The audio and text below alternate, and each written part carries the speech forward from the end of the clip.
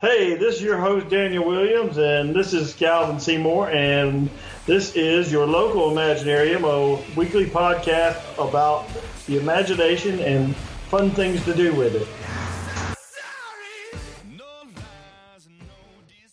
You see what I'm saying? And then that's that. We just kind of say that. People know what it's about. That way, if anyone ever comes across a random episode being shared, they know what they get. Yeah. So that's the traditional. I think we were with the cold open before, which is sort of just there's no introduction. No one knows who anyone is, and they just start talking.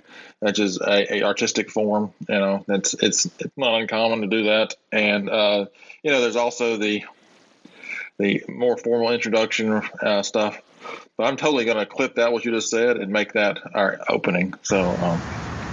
No. Well, I didn't mind that part.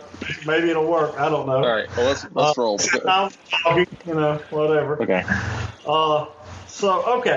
So let's follow up with. Yeah. Well, let me start because the whole 2001 Space Odyssey, right? That is. I'm sorry. Right, because I was a little indulgent on myself when I was. We talked in the last episode about some stuff, some space stuff, Cassini and Jupiter and stuff. And so we talked about where life can exist, and I said, except for one particular of the moons, Europa, I believe it was. And then I started talking about, the plot of 2001: A Space Odyssey, and I just assumed you'd catch on when I started saying more and more, and then you didn't, and then I just decided to move on, and which is fine because I was never going to mention it because whatever, no one's listening to our podcast. I had attempted to watch that movie a couple of times. I mean, let's just be real. That movie came out 4 years before I was born. Okay, yeah. And being a science fiction and fantasy fan, my whole life, I have attempted to watch it a couple of times, and when you started quoting all the stuff, I just naturally thought you were trying to bait me into a conspiracy theory talk, which everyone knows I am very fair game to do that with because I have quite a love for our little extraterrestrials out there, but I didn't really feel that conversation, and I just assumed you were talking about the many different theories about what's on our moon. And I did know that about you, and I did hook the whole thing at the beginning with they documented that back in the 60s. That was totally my fault, and it would have been left at that, just like a passing moment in our lives, right? One miscommunication, but then our friend Eric decided to call you out on our email after we let him listen to it, and of course.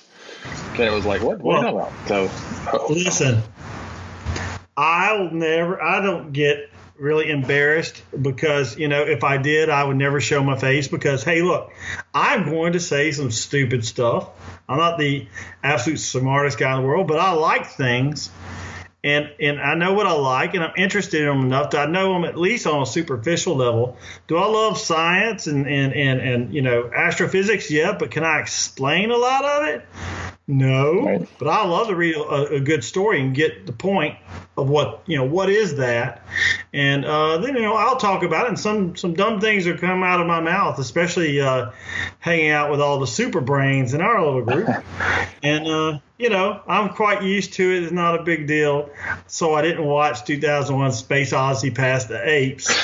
Yeah, I tried to watch that movie several times in my younger years. I think eventually I just sat down and watched it one time. And, of course, spoiler alert, if you haven't seen this 1968 movie, there's some weird stuff at the end, really weird stuff that's open into interpretation, including a space baby.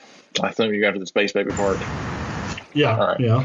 Interesting. And so, some of that is explained and with how and why he does the things he does. That's explained in the next sequel, which is itself, I happen to know a little bit about the movie because it was originally, not really originally, because it originally was a screenplay in a movie, but also sort of parallel was a book.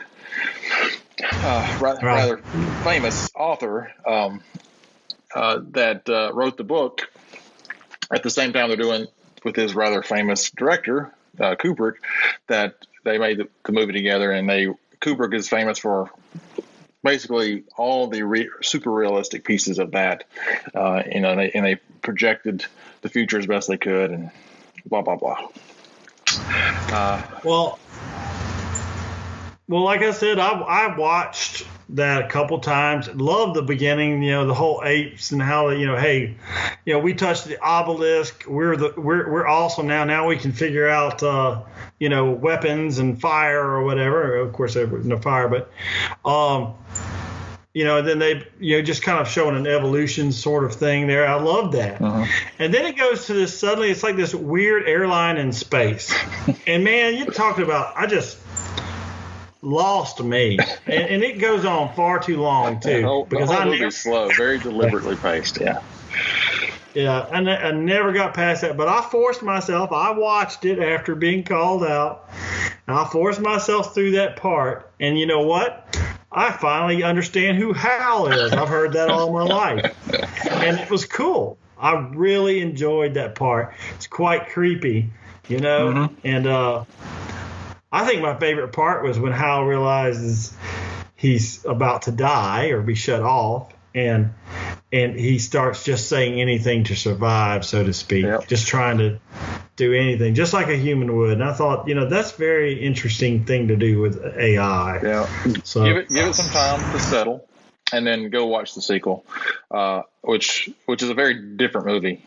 A completely different movie in tone and pacing and everything. It's much more a traditional movie. It's also set in the middle of the Cold War, and it brings a bunch of stuff, but it's a much more enjoyable movie for the time period that we grew up in, which is not Stanley Kubrick's style movies. Anyway. I definitely want to watch it now. Let me ask you this, since we're on the subject. I don't want to get too far off because we have a lot of cool things to talk about. But how realistic do you think 2000 was in terms of the way an alien race might test us? Just depending on your beliefs, and there's a lot of people on this planet believe all sorts of different things. But if you happen to believe perhaps that we were designed, but maybe it was by aliens, or some way monitored by aliens. How do you think this test was? Because that's what it seemed like the whole movie really was, right? It could be a test. It's sort of so without spoilers, because some of that is revealed in the second one. And because again, there's 3 books actually, right? There's 3 books that sort of cover the whole thing, and then there's like another sequel after that jumps ahead 1,000 years. That's not by Asimov, but that is who it's by, right? Wasn't Asimov wrote that book? I don't think so. Was it Clark? It was Clark. Oh my God! I read a bunch of them. I mix those up. Yeah, Arthur C. Clarke. Sorry, not Asimov. Clarke. He wrote the first 3 books, and then there was a jump ahead 1,000 years, where the fourth one is not as important, but basically that dude who gets blown out the airlock and floats and just goes off floating is frozen, and 1,000 years in the future they find his body, and he's basically resuscitated. Okay, so that's a big spoiler, but it doesn't really impact the 2 follow-on whatever. And the things are revealed that maybe or may or may not have been meant in that 2001 that Clarke wrote in the mid-'60s. And they did collaborate. Anyway, so the point is, what do I think about all that? Is that I have to spoil a little bit that they are sort of tests, but also sort of like warnings, like warning flags, right? Like humans they're intelligent beings on the planet, and so they put another one on the moon, right? And like, oh, they got to the moon. Interesting, so sort of like markers about how far humans are advancing. And I'll leave it at that. And so there are things going on there. We'll talk more about it when you've watched the next one, which other things are revealed. And we'll get back to that. Well, that's good. I think that would be, like I said, I'm actually interested now in watching it. I obviously had never had interest before. One interesting thing I noticed when I was kind of looking into this, you know what else came out the same day? Planet of the Apes. It was like the Ape Wild weekend. I thought that was very interesting that you would have the two movies come out side by side, both with such an, with the ape theme at the front in this case. Yeah, those are two very different style movies, but interesting. They sort of got some themes that are similar. There was an you know how it is in Hollywood. You always get two of whatever movie it is. If you're getting the story of Excalibur, there's going to be two of them within a year of each other coming out. It's like they compete. Yep. Yeah. So maybe there were some interesting underground ape undertones going there. I don't know. Yeah, like Deep Impact and Armageddon and several examples like K9 and some other dog movie that was those are the ones that stand out in my head about just like these are the same movie. They're just they're done. Anyway, maybe that sort of ties into our imagination theme, right? Our imagination seems completely unique, and yet here we are, like influenced by the same things and having the same ideas, and then somehow magically go through all this effort and like, oh, you're making basically the same movie I am. How did that happen? Did you steal it? That sort of parallel development makes you really question how much imagination we really have. It's very hard if you really try to sit there and think about, something that's not being driven by a human passion or human want or need.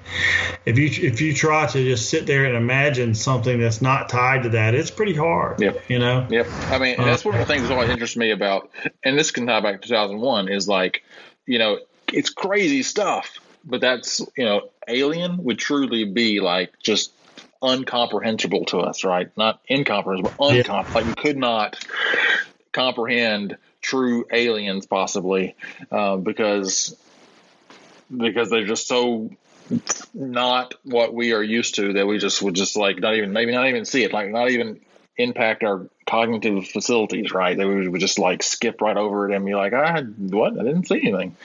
And so I always enjoy the science fiction stories that can really demonstrate that to whatever degree humans who've, as far as I know, have never actually been visited by aliens or had aliens have an impact on us significantly. Like how, what can we imagine a truly alien would be like? And lots of examples of that doing a poor job. They borrow from spiders and sea creatures. You know what? I believe that's what I was saying. That's what I was about to say.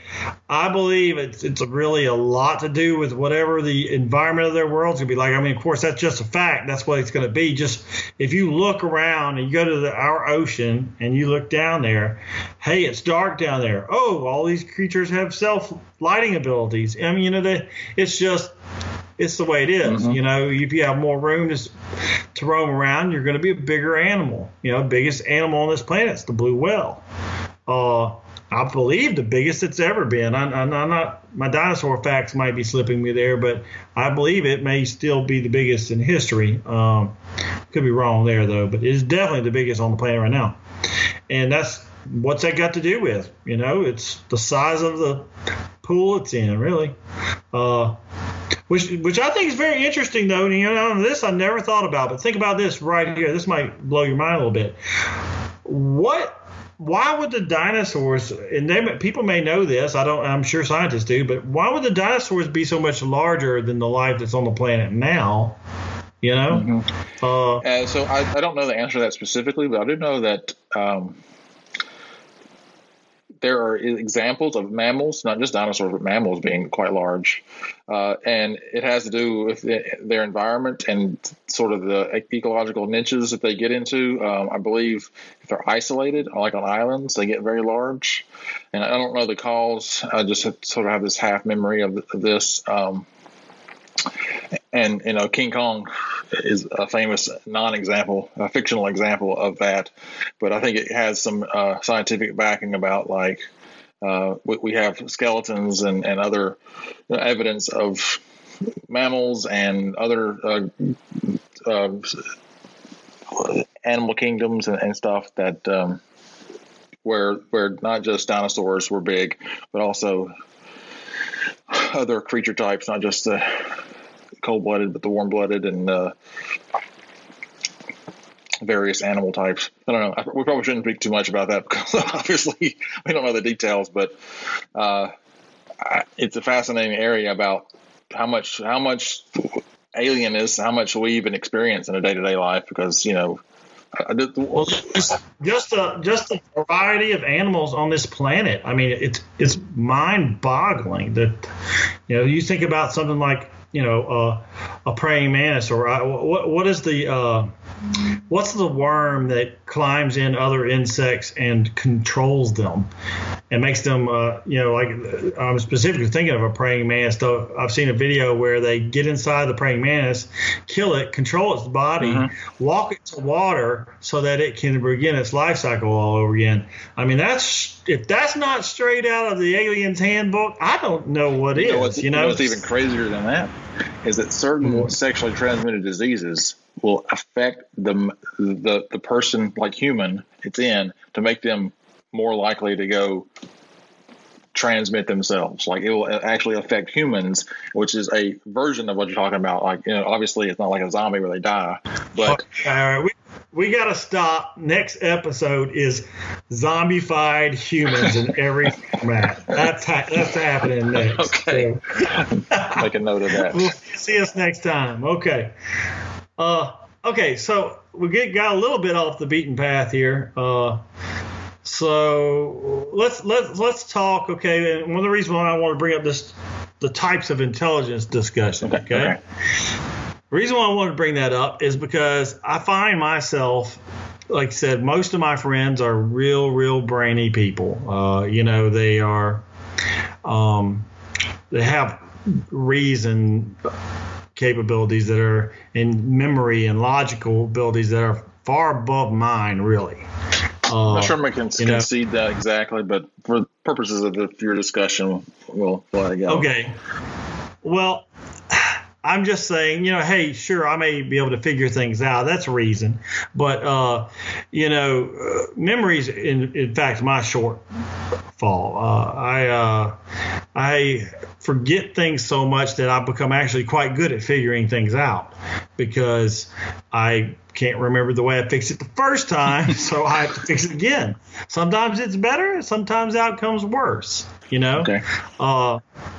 And, it's often led me to think about this subject and explore it because I can be in the same room with all these brainy types. And if they, if it's a fact or if it's something very specific, I usually just keep quiet because they're on it. Like, they know it. They know it. And like me, I have problems with people's names. I have problems with people's names that I've known for a very long time. If I don't see them for a little bit, sometimes it just will not come to me. And I don't know what that is, why that is. But this is the same thing when I'm trying to recall facts. It takes me a little bit. I have to think about it. I kind of have to remember by warming up to what I was doing, and then it may or may not come to me. But what I found works best for me usually is just start with a blank slate, look at what I'm doing, and then think about all the possibilities. In effect, I use my imagination, and that kind of helps me figure out what I need to do. As long as I don't have a predisposed idea. That's the only time I tend to fail is when I get locked in. But if I really let myself free think on a subject, 9 times out of 10, you put me in a room with those same guys, and if no one knows what we're dealing with, I'll beat them to the answer.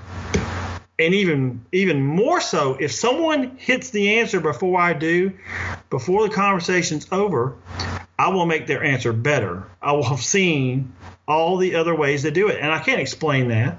I don't know why I'm like that, but it has been the pattern for me.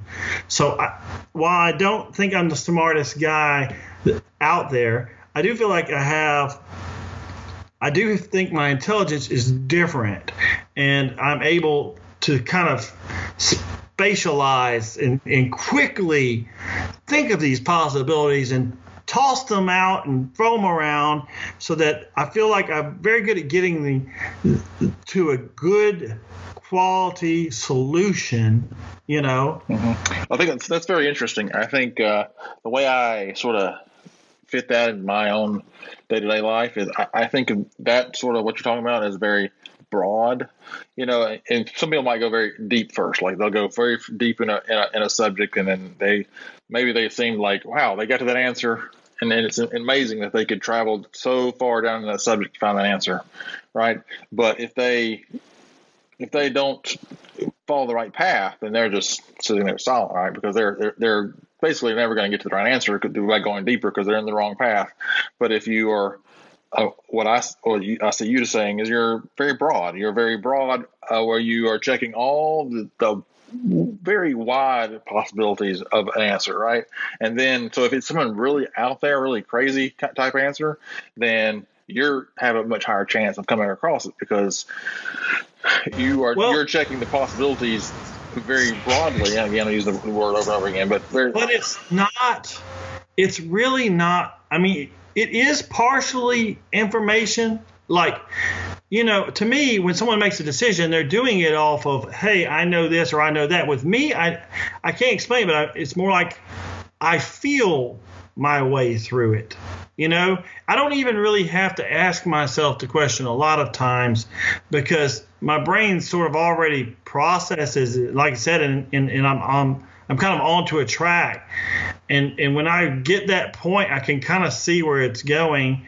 And I just react to it. I mean, I don't know, I mean, that's why I come up with some very bad ideas too, but I do. It might be a very unique idea, but sometimes they'll be very bad, or I'll have missed one little concept and it'll all just fall apart. It's like playing mental Jenga, Right. I think people often think of things without realizing it, and then they rationalize back to some reason they thought of that. So I think maybe you're just skipping that facade that we all throw up and pretend that we are actually rational beings, and it's just our subconscious, your subconscious going just being very more honest, right? Being like, look, let's just try this, and while maybe I'm going like, let's try this, but I don't have a reason for that. So let's think of a reason why that sounds good, and spend more time thinking backwards to a reason instead of just going ahead with it.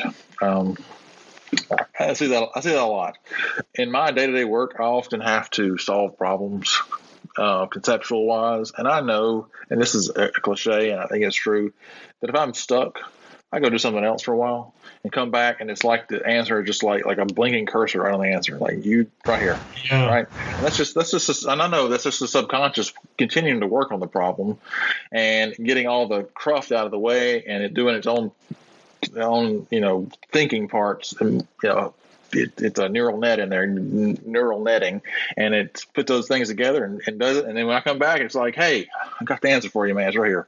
And it's not like there's a light bulb that goes off. It's just like ready for when you're ready to look. I got it. And I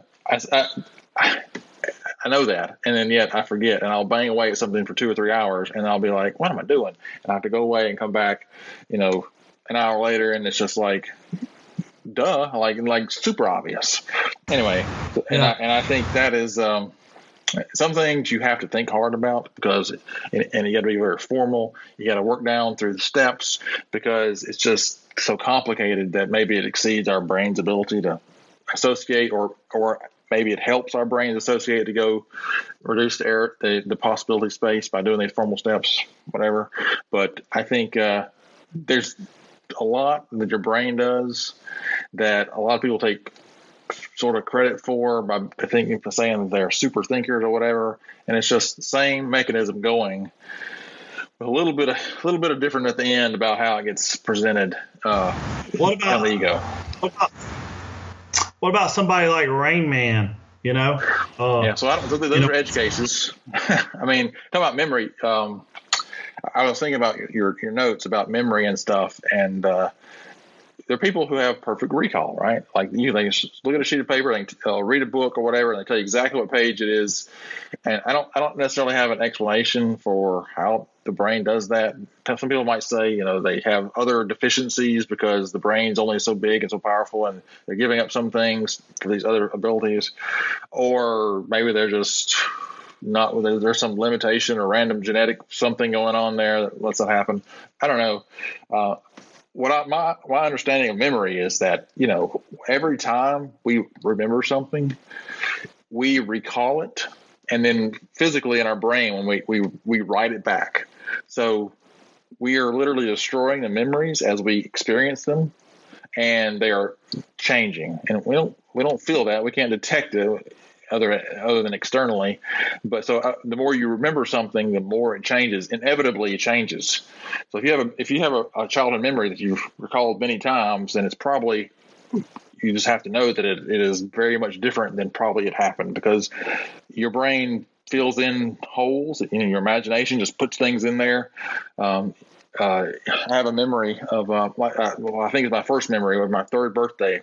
I recall that several times, and I have two main pieces of it. One is outside, and it's the birthday, and there's maybe a table out there. I don't know. I'm right now imagining there's a table out there because it's a birthday, but I don't know. Now there's a table out there.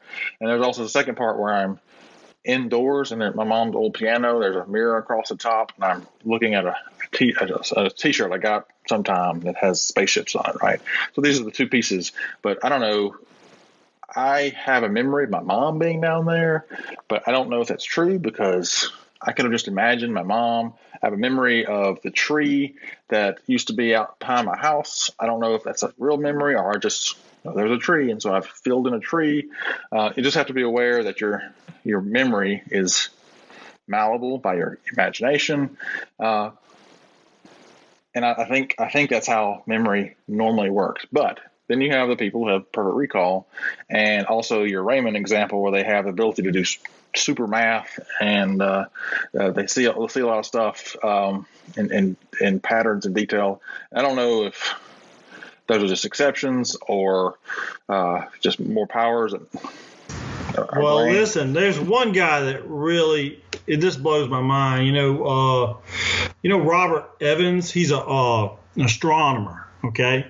And he can identify when, star maps of, a gajillion galaxies changes. He visually looks at them, and he can see the one speck that's no longer there. Explain that. That's not. Yeah.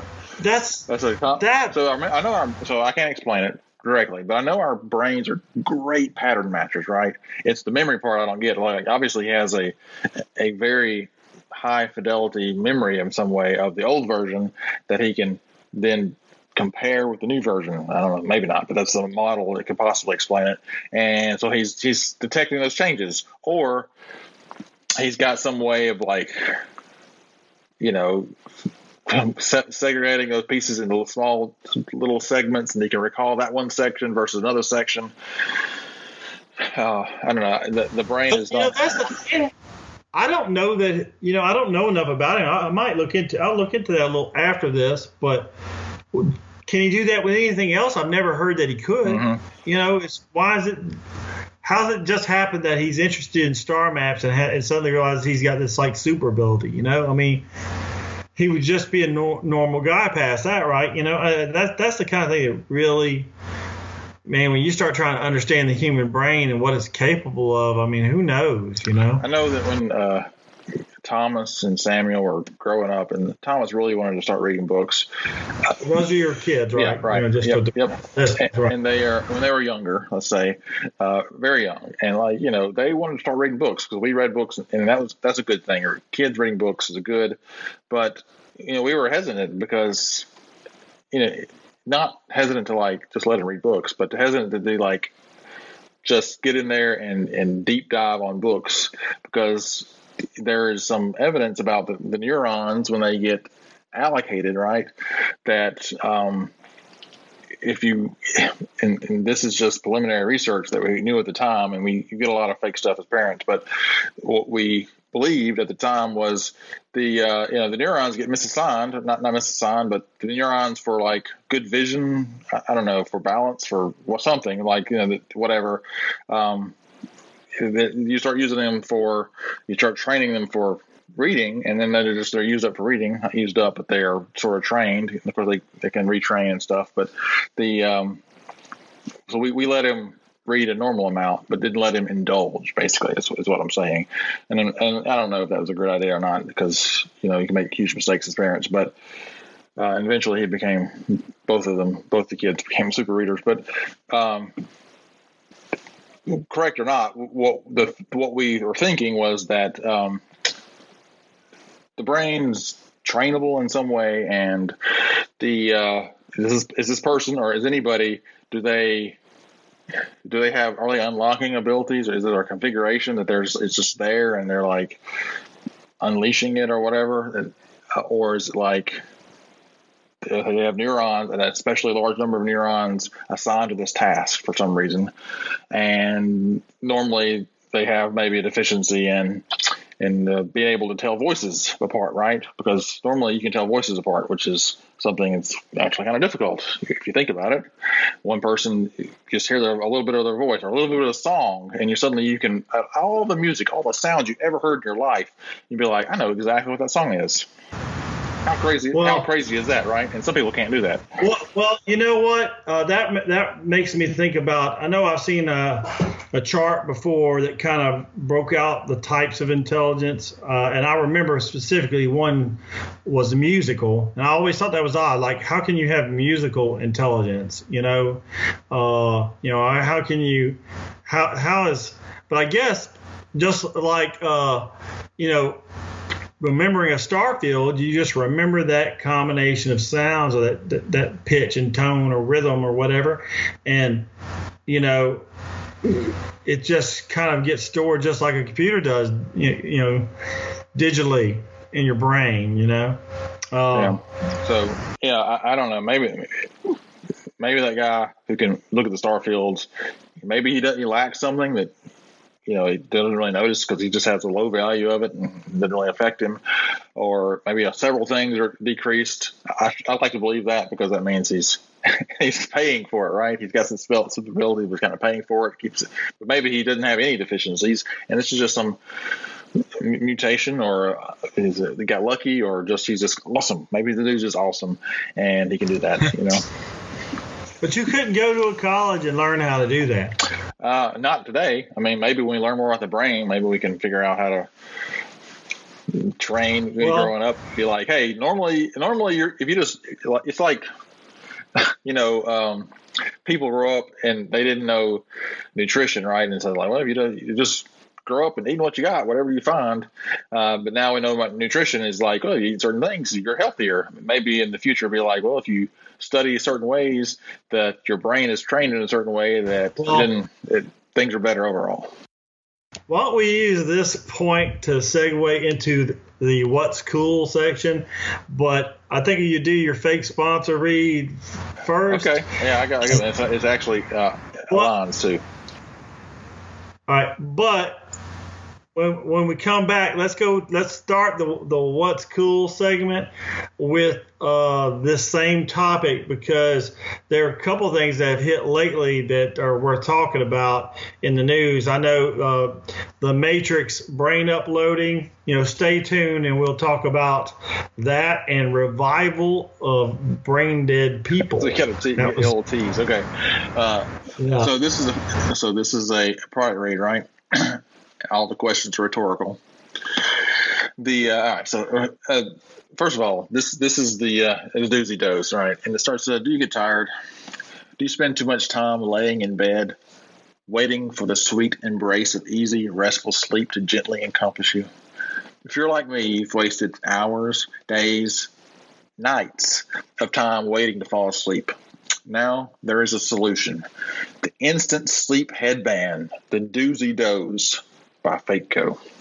With its patent-pending induction technology, the Doozy Doze can put you to sleep instantly and safely every time.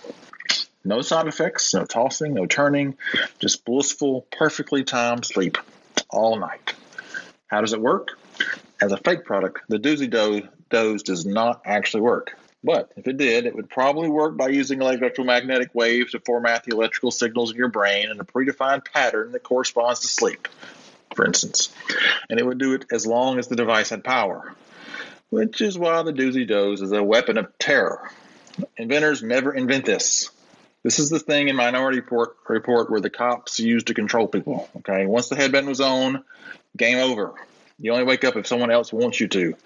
So, our thanks to Fakeco for having actually never made this device or invented it yet, because it is horrible and not worth a few extra hours of sleep. Thanks, Fakeco. I'm going to contact Fakeco about this product. I'm going to suggest that we rebrand it the Mantis. The Mantis? I don't get that one. Why the Mantis? Does it put you to sleep or hypnotize you? Did you watch Guardians of the Galaxy 2? What's that? Did you watch Guardians of the Galaxy 2? Yes. Taserface. What did Mantis do? I don't know. Oh, Mantis, right. I had to think for a second. The chick that was horrible looking and disgusting. Right. Helped. Yeah. Wait. Spoilers. Skip ahead by 15 seconds. Yeah. That's not a spoiler. Ego to sleep. That's not a spoiler. She puts people to sleep. Anyway. Okay. Took me a second to go through my memory and pick that one out. Anyway, so as memory, especially the brain and the predefined pattern that corresponds to sleep in your brain. Just saying. That's how it tied in together. So hopefully no one ever invents that. If you do, we probably owed some money as they destroy the planet and life and civilization. There's been a lot of horrible inventions by people that meant well too, for that same reason. That's a whole nother talk. Yeah. Yeah. All right. So what's cool? You want to go? What's cool? Yeah. What's cool? Now you've got something in there. You have the first thing in there. Okay. So I'm going to start with the last item because we can. Okay. Yep. We were talking earlier, and we teased that we would talk about, revival of brain dead patients, which is in the news. Apparently, some tests, probably in a third world country, I don't remember exactly where it said, are going to be conducted on bringing and resuscitating brain dead people back to life. What could possibly go wrong? This is how you get zombie apocalypse. This right here, just made a virus, and then you got zombies. Yeah, you don't need a virus, and just bring back someone who was dead.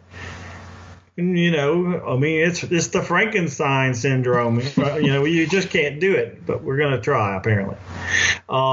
And the other thing that I saw, which I thought was interesting, was the whole Matrix upload skills. You were talking about maybe one day.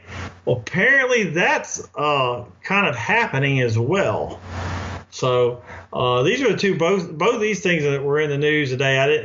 I just kind of explain to me the Matrix upload skills. I remember in the scene in the Matrix where he learns kung fu by uploading the skills into his brain after he's escaped from the Matrix. Spoiler. But what are you talking about, like in real life? What is it referring to? Well, let me see if I can find the article really quick. Okay, here it is. DARPA is planning to hack the human brain to let us upload skills. This is the Matrix, right? You know, the movie The Matrix. Sorry, spoiler. Wipe me out if you want to, but if you haven't seen The Matrix by now, there's really no point in calling it a spoiler. So basically, they are going to allow you to, you know, get hooked up, have some specialized skill package get uploaded to your brain, and you're just going to instantly know it. That's what I gather. You know, I guess it might work a lot like dreams. You know, Mm-hmm. you think about a dream. That's a lot of downtime, a lot of dead time.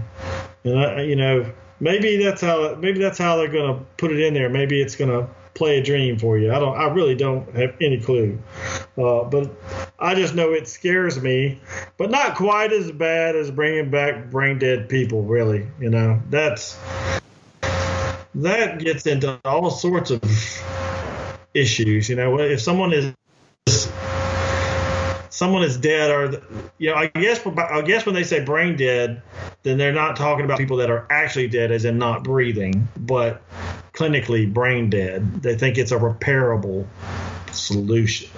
Interesting. They don't have to cut you off. Anyway, I shouldn't speak too much on it because I didn't read it and really understand it enough. But it was just pertinent to what we were talking about, and was like, hey, that sounded really wild, you know. So let's when we talk about the implications of what we imagine it's saying now. So what does that mean if you basically learn skills by, you know, spending some money or taking a very small amount of time and just buying something off the shelf? Think about it. What if you can go to the bed the day before your trip and then upload the language that they're going to speak when you get there? Right. All right. I mean, that's just one thing that's kind of cool. You know, I mean, there's a billion other applications, I'm sure. You know, YouTube will probably be a dead thing. Why go to YouTube for a tutorial? Just say, hey, I need this mad skill. Pay $9.95 to have the data uploaded, right? Yeah. It's probably more expensive than that, though. But yes, I can imagine, you know, playing instruments. I mean, there'd be like diamonds, maybe, where, you know, you can make diamonds, but the diamonds that are worthwhile are the ones. How would that affect the workforce? Yeah. You think about someone that spends 8 years, you know, learning some specialized information. That information is what makes them valuable. That's why they get paid 10 times what a normal person gets paid. But if anyone could just, you know, upload and be competent, you know, like really honestly have that knowledge, what would that do to the workforce and just do to this? That might get us in some Roddenberry level stuff. Yeah. I bet it would. You know what I bet it would do? You'd probably have where applications of it where they started physically testing you for how receptive you are. And like some people, like you said, Star Map guy, you know, Robert Evans or whoever, they might have a capacity far beyond someone else. So then it'll just come straight down to genetics. Are you genetically superior? You know? Well, I guess that's really the same thing. It's just without the time spent learning it. I think, well, like it's a technology, and over time, we've created many things that destroyed the useful skill. An example is the person who can drive a buggy, or even farmers. I mean, you need a lot fewer farmers than you used to, just because of technology, you know, and you need a lot fewer people to make a TV show because of the various software and hardware that's out there. I think if it happens gradually enough, people can react to it and, you know, be retrained or learn to use it as an additive ability. So if you wanted to create a TV show, entertainment, right? So using that imagination to create something didn't exist before, then maybe you could upload to yourself a bunch of software skills and camera skills and other things like that. And then suddenly it's not that like you're destroying a bunch of jobs. It's just that you are utilizing a bunch of these skills to make content, make something. Or if I wanted to build robots, right, then I could learn programming and construction of mechanical devices and electrical stuff, and then I can make some cool robots that did something like explore the outer space or something, right? So I think if it's gradual enough, then we can adapt to it. If it's just shows up one day that destroys a bunch of people's jobs, then they just get all fired because they don't need them anymore without the time to adjust the whole economy to adjust about it. Then that would not be Roddenberry Star Trek level. That's more like aliens and yes, I guess aliens because of the hyper corporations, but it's more like a dystopian future that sucks. Well, whatever happens, I think we can both agree that that's some cool stuff. That's cool. So, other cool things. Yeah, I think you had that next time. All right, so I just threw this on here because I bought this like 2 days ago. I haven't had a chance to play it, so I was sitting there thinking about it. And it's Star Trek Bridge Crew. Okay, and what you do? I bought this on Steam, and it is a VR game. And what you do is you sit down in a starship bridge, like Star Trek's one of their ship's bridge, right? And it is multiplayer, like not like massively multiplayer, but like you've got a captain and you've got like so the captain's wearing some VR goggles, so he sees the bridge, and he has his first officer right next to him. There's tactical officer, and he's got a navigator and his controls. Like 4 or 5 people sitting around him, and he's giving orders, and they're flicking switches. So they also have VR, and they're also sitting next to you, and you can hear them physically speaking. And they hit switches, and they're flying the starship. Okay, so I had to stop you here because this is totally crazy. Okay, in the early 90s, a buddy of mine that I mentioned last episode, Danny Welch, and I opened a place in the mall called Virtual Realms, and it was VR headsets. I can't remember what it was. Danny would know the name, but we had chairs that were tied into it so that, like, if it would give you feedback. And our goal was to one day have little centers. Remember, this is when arcades still were around. Malls. Yes. Our goal was to have little centers to play this exact game you're describing. Mm-hmm. So, yes, I'll agree. That's very cool.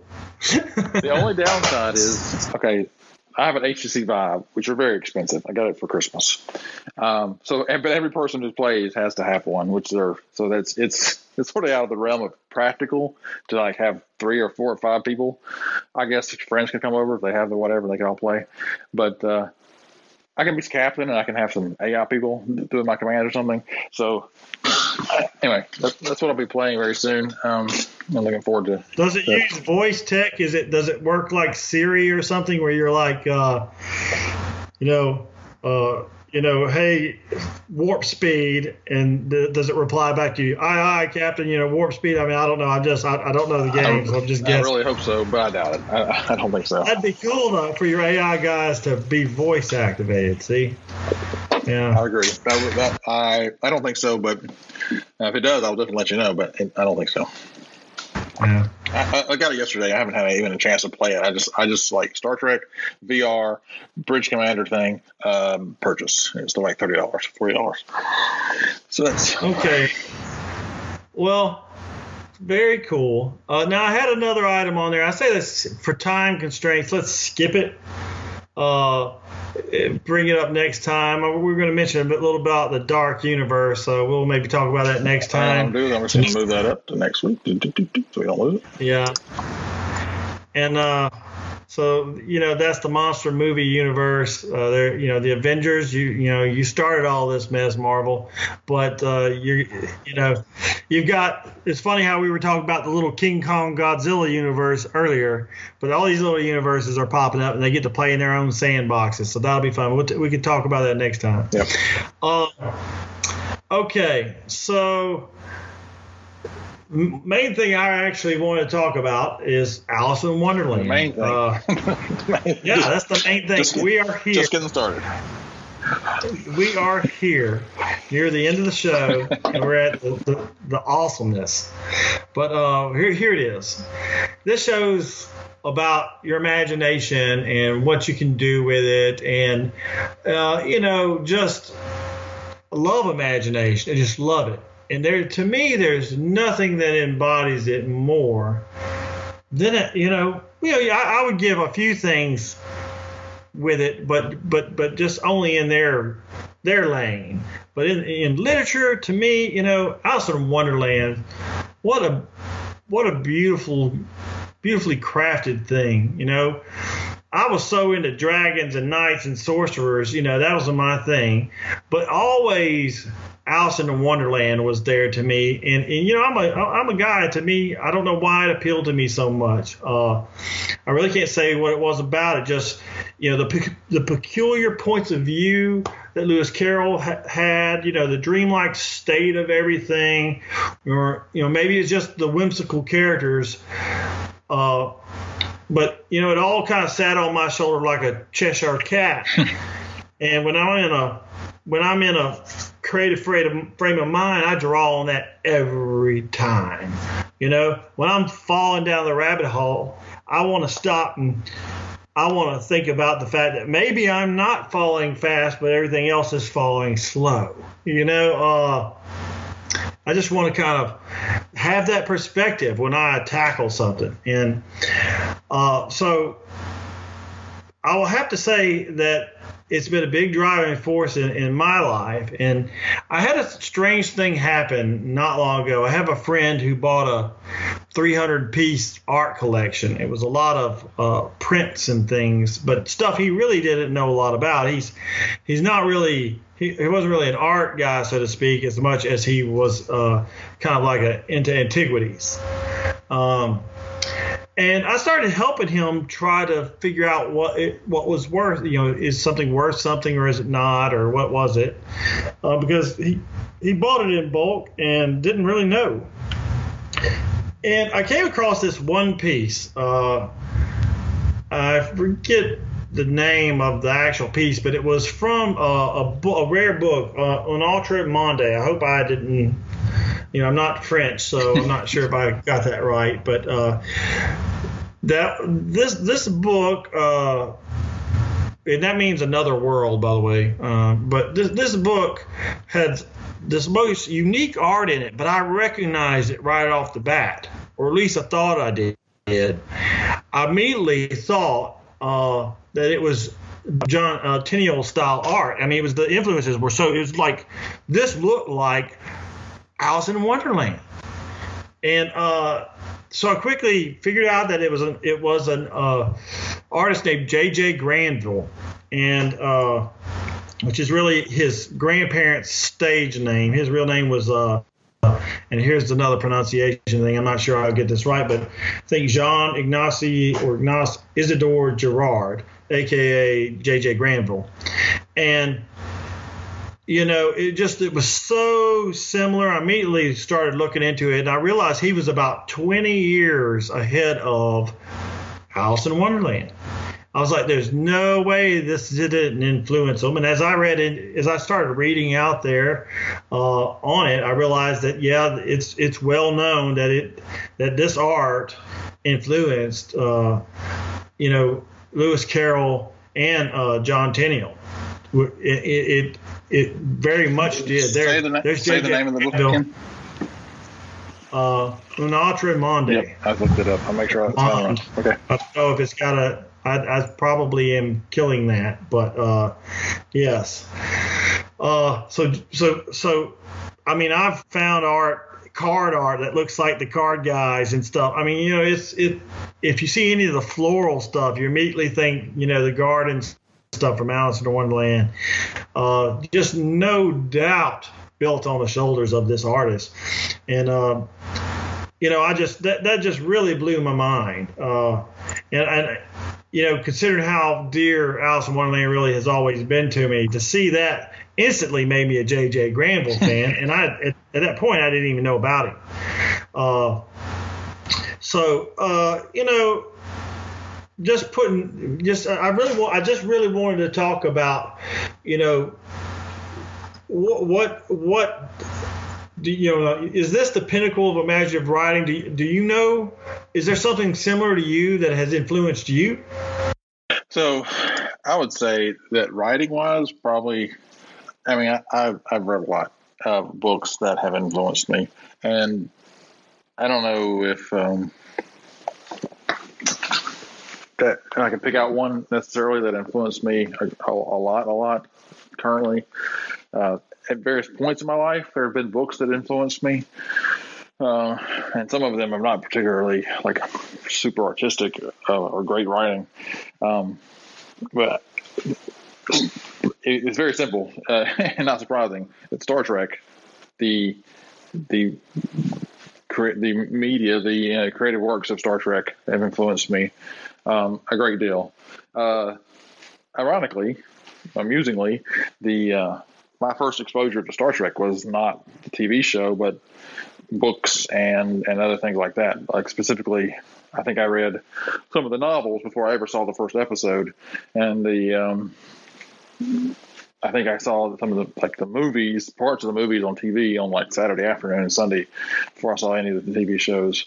So I came at it at a very oblique angle, and I was influenced by the writing of Star Trek, and specifically some of the novelizations of some of the TV shows I did read before I ever saw any of the episodes. And I saw some of the pseudo sequels to some of that. So if you're going to say anything that's influenced me greatly in my life, it would be Star Trek. Ironically, because it was never like the political system as an ideal or any of the technology. I mean, that was all kind of cool. That was there. It's awesome. But coming from a book aspect where they're talking about more of the philosophy of people interacting and just how they act, and the author's take on the world. I think those influenced me initially. And then certainly it set the bar for so many inventions that we're still trying to do everything that they did in those shows. You know, every invention. You know, some have come and gone. Think about the flip phone. I mean, You cannot tell me we didn't get the flip phone because of Star Trek. Yeah, and people have. I mean, Steve Jobs, I believe, is on record as saying that the iPad is influenced by the little PADDs that they saw in Star Trek, The Next Generation, and the little diskettes that they put in the computers on the original series. That was a very big influence. Do you think microwaves? I don't know when microwave was invented, but you know how they would put the instant food in on Star Trek. Do you think that? Sort of. I think that was just a take on the automat, which was, I don't think, and the fact that the food just showed up as you order instantly rather than just picking something that was sort of just appear. I think. That maybe, I don't know enough about the 60s and 50s to know about that, but the instant construction, the transporter, this is some Star Trek stuff. Transporter was not early. It was entirely, the point of that was to get people into the action, right? So instead of having this boring shuttle ride down to the planet, they just instantly get into the action by having this instantaneous transport device, right? So that is anyway. The technology, I don't think it wasn't a super influencer of me, because growing up, I've always been like, this stuff is obvious. Of course, this stuff is going to happen. And maybe subconsciously I was influenced by all that stuff. But I think what really got me was more like the people in emergency situations, how they acted, the interaction between the characters. You've got to me the big characters of Star Trek were Captain Kirk, Spock, and then the third was Scotty as the engineer, and then McCoy was he was a doctor. He was never the third person in my mind. It was always Scotty was the third person as the engineer, because he was the guy who was just reliable and made things work. And then Captain Kirk was the guy who people's intake on him was various. The authors take on command, right? So he was the classic commander in some ways, but and then Spock was the logical guy who thought through things logically while struggling with emotions, which I think any human that's intentionally designed to be relatable by humans. And then again, Scotty, who's passionate but just figuring things out and then just making things work however he can. And then Dr. McCoy was, I don't know, he didn't really influence me growing up as much. So it was the people reacting to the situation, I think, really influenced me. And of course, they put in crazy situations. I don't know if I always thought they were super crazy, like super alien. Go back to the truly alien situations, and some were better than others. The Gorn, man. Captain Kirk's battle with the Gorn. So how about that? The Klingon combat with the aliens that first influenced me were the super powerful Organians, right? Who were like sitting around on their planet, right? And the humans, the Federation rather, and the Klingons, they're constantly trying to be like, come on, guys, the other side's bad, and they're here to take your stuff. And they're like, oh, whatever, dude, we're fine, go away. We're super peaceful, we're not worried about it. And it turns out they're super powerful beings, right? And they're like, yeah, that was to me a big alien moment, because these advanced humans couldn't see, and I didn't see, so they were not seeing for me. The people who looked one way looked helpless, but were in fact completely beyond any danger whatsoever because of their powers. That was actually what influenced me, because reading some of the novelizations of that book. It was the Klingons and the humans. Of course, the Federation was on the good side, and the Klingons, as the Russians, were bad. But the all-powerful Organians were like, guys, y'all are annoying us. We are going to say that you are now at peace, and all your weapons are going to heat up, and you can't even use them. And please stop bothering us. You've annoyed us long enough. Threat implied. Let's move on. And then everybody backed slowly away and said, let's leave those guys alone. Well, definitely Star Trek and Alice in Wonderland have had a huge effect on pop culture. I mean, we've got movies, video games. One particular product that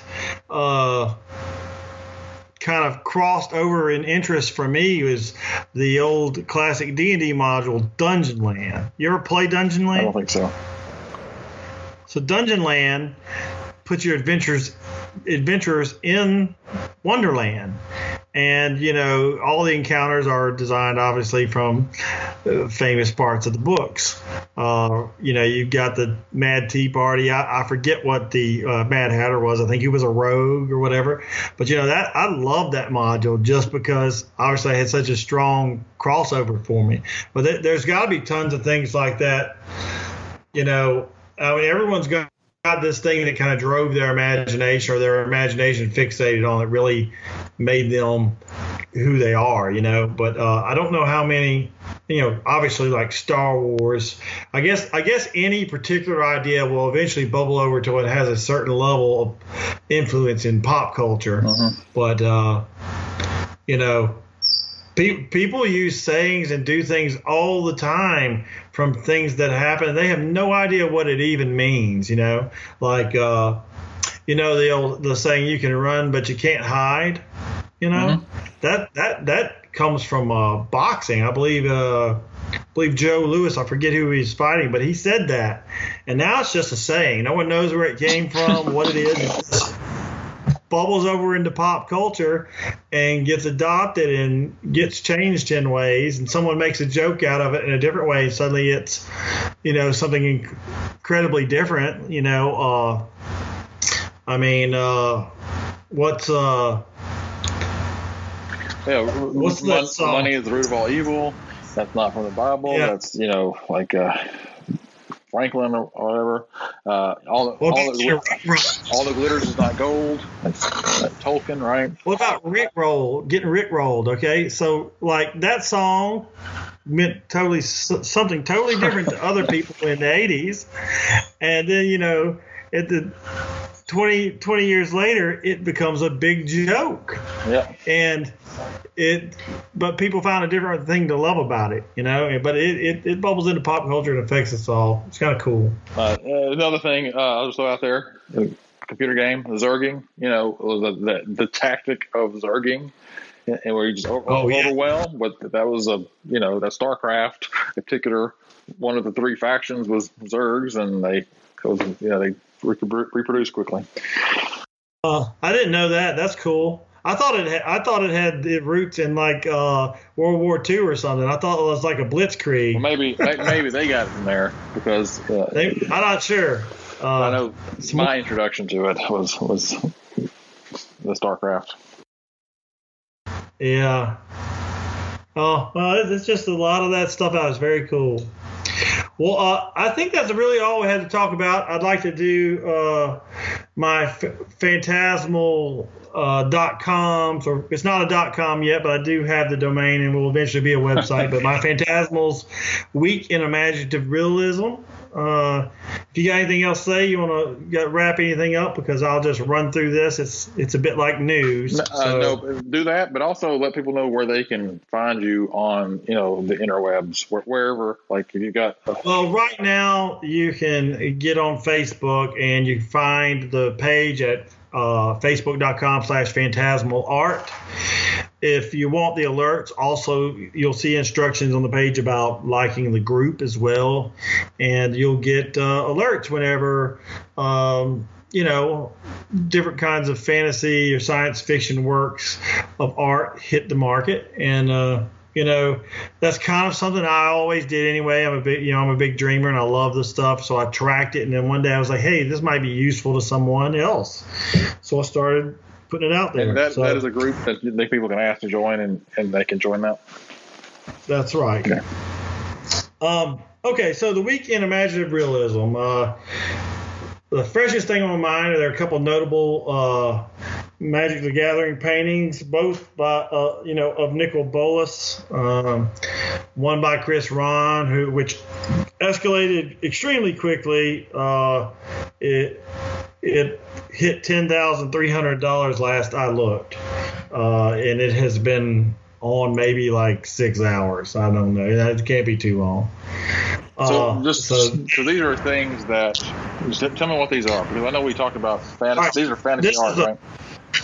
Yeah, this is Magic the Gathering, the card game, right? I do. Yes, unfortunately, this is an original stupid game. It's been a long time for you, I'm sure, and it's been a lot of money. But this is an original art from one of the latest sets.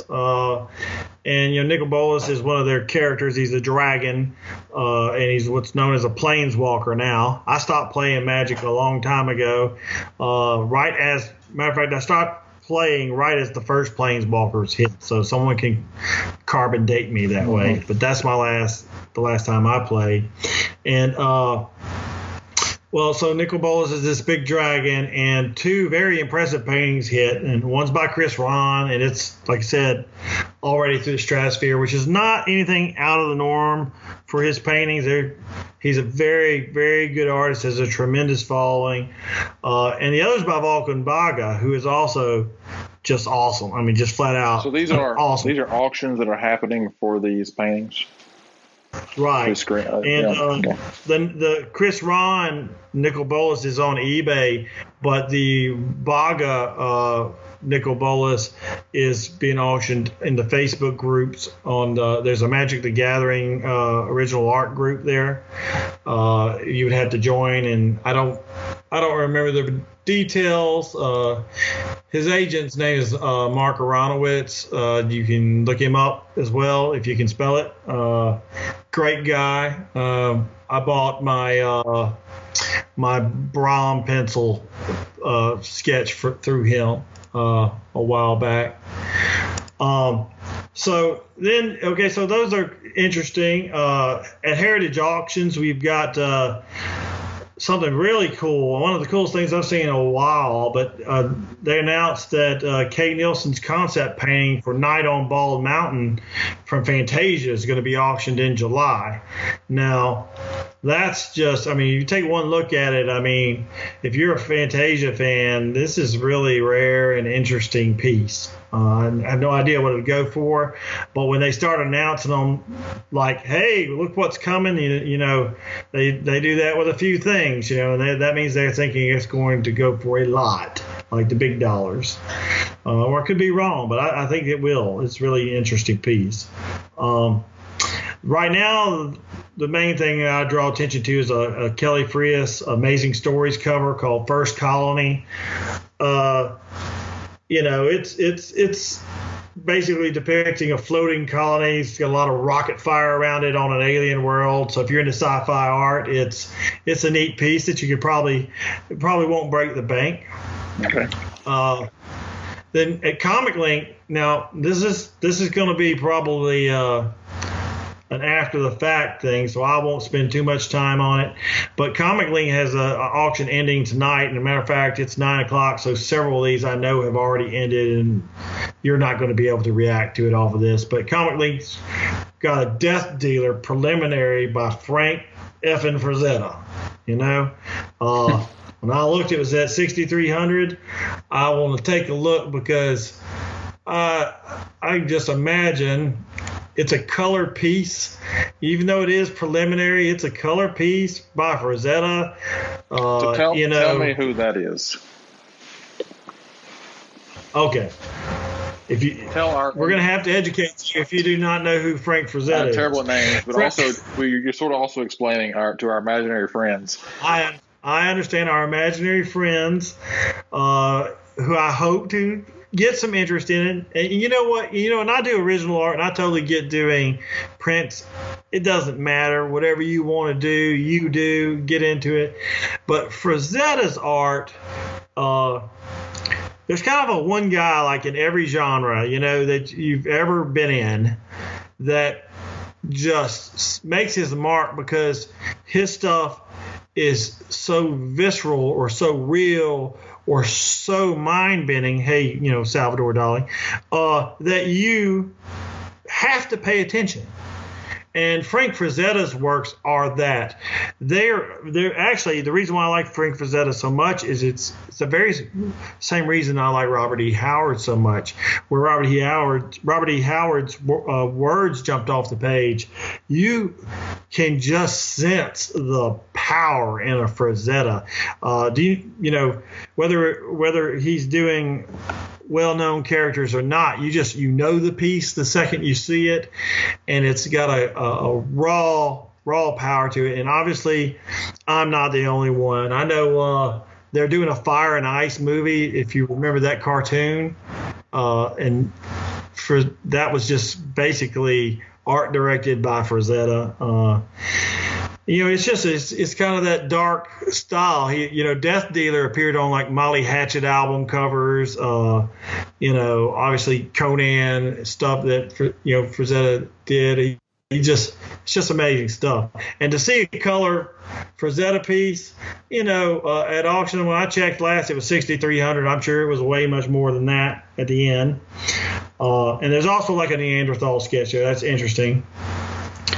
But it's just rare to see a good Frazetta. Most of the real paintings that have been hitting have been going for between like 50 and 200, 300,000. And I know recently a couple went for $1 million plus.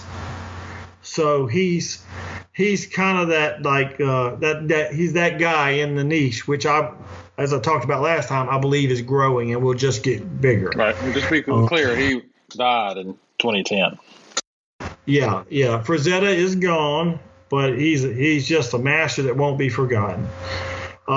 And so I'm going to skip the rest of the stuff that was in that auction since it's kind of over, and I only have a couple last things to say. But Everyday Original has got a auction coming up this Friday.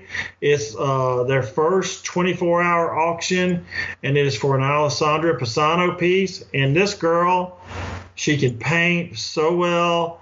I actually, back in the past when I was ready to try to get one, you cannot blink. It will not last. So I actually completely understand why she's the first auction piece, because if there has been a 2-minute delay on a piece selling at Everyday Original from when it hit, I haven't seen it.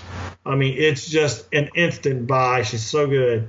And then finally, I'll end it with I want to draw attention to Penumbra Boutiques. They have an event called Potion, Spells, and Magic. What I like about these little boutiques and art collective groups that are out there is, even though you might not know all the artists, they really do a good job of getting really good artists that have a certain style that they're trying to represent. And it's affordable stuff that you'd love to have on your wall. I immediately hit it, and I wanted to run and check out Carla Secco's Spell of the Sun. It's just a beautiful painting, and it's not even my kind of art usually, but there's kind of a genre of what I call kind of the big eye girl fantasy art. It's they're almost cartoony in the way that they're done, but in any little lane or any little area that someone is at, you'll always find someone you like. It's kind of like, you might not like country music, but you might like Garth Brooks. There might be someone you like or whatever. And then for me, it's definitely that. A couple other things there, but the last thing that and this ties back into Alice in Wonderland, and I wanted to talk about this. I kind of skipped it, but I gotta say it. I think how cool would it be to do like a Kickstarter for an Alice in Wonderland book? Okay, this is something as I was thinking of this, I felt I really would like to do this. So one day I might try to do this if we can get the amount of viewership up where a Kickstarter would be successful. But I'd love to get an Alice in Wonderland book put together using a lot of these artists. And my thoughts immediately ran to a handful that I would just love. If I were going to try to stay kind of in the spirit of things, I think there's an artist called Omar Ryan, and that's with, I'm not even sure if I pronounced his last name right, but it's 2 Y's, Ryyyan. And he has that spirit about him that if you see his art, you could just immediately see how it would work. I direct you to take a look at his Run Rabbit Run painting if you don't believe me about what he could do. Yeah, the Run Rabbit Run. Omar Ryan, 2 Y's. So if I was staying in the spirit of things, I think I'd go with him. Then there's another artist who's just really been on fire. Her name's Iris Compiet. Always have a problem with that because for the longest time I was calling her Compiet. But she was on the One Fantastic Week show not too long ago, and I learned how to say her name properly. So if I ever meet her, I will be able to not embarrass myself. But just look at anything that how could you not want to see her do the garden scenes from Alice? I mean, how could you not? Just she has this Fairies of the Fault Lines Kickstarter that's launching about on the 21st, I believe, of this month. And if you're not in on that, you're missing out because I think she had kind of overnight success. She started doing these little fairies and these little woodland spirits, and her Instagram account blew up overnight to like 23,000 followers. And so she seems to be in a bit of a shock herself, really, if you watch these videos. But it is so well deserved, and I would put her in an Alice in Wonderland book overnight. It just would be a not hard decision whatsoever. And then if I wanted to go with something that was just pure magic, like if I wanted to like do a leather bound Alice, I wanted you to go, wow, this is the best thing I've ever seen, the purest magic that can be put together. I think I'd go with Annie Stegg. You can look at any piece of work she does and you will instantly get it. She has a classical sense that you just don't see in most art these days. Like, I mean, I can't even explain that to you, but it's like a Victorian era painting, but yet it's somehow more modern. Her style is incredible. I first came across her a few years ago, started following her works, and it's so just not generally my thing. But it became my thing very quickly because she's one of the best artists that there is, if you ask me. And finally, my last guy, and this is it, and you can edit what you need to edit out.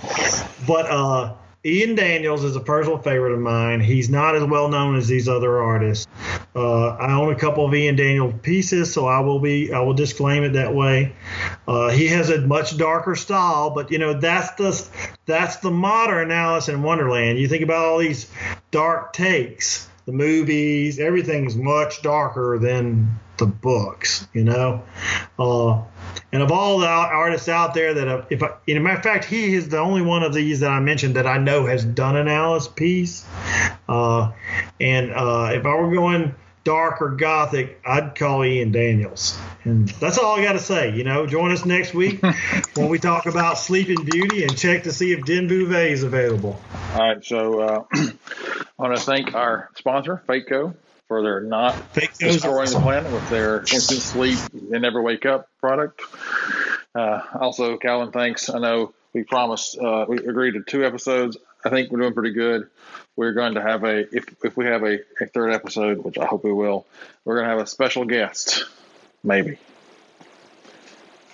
And is it a surprise guest? Well, it's a surprise to everybody. And if we have no special guests, then, well, whatever. If we don't have a special guest, we'll have an imaginary guest.